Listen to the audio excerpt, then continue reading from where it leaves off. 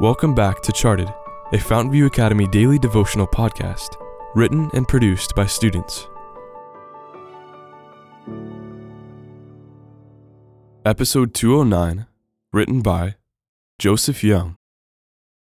Drop it. It is impossible for us, of ourselves, to escape from the pit of sin in which we are sunken. There must be a power working from within, a new life from above, before men can be changed from sin to holiness. Steps to Christ, page 18.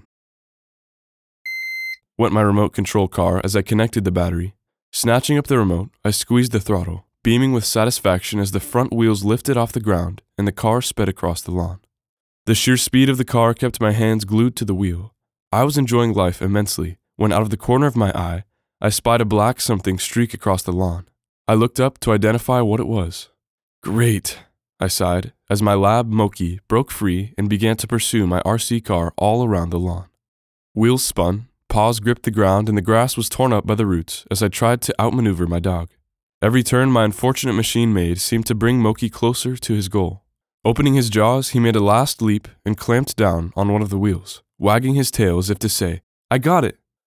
"Drop it," I scolded. Dropping the car, he looked at me with eyes that knew he had done something wrong. As I checked the slobber-covered wheel for any punctures, I knew he had learned from another dog how to chase the now mangled machine. Like Moki, I find myself chasing dreams and goals that have no purpose in my life. I look at what other people are doing and think that maybe I should do the same. As I leap forward to grasp my goals and dreams, God oftentimes has to direct me to drop them. It then becomes my choice. Do I drop it or not?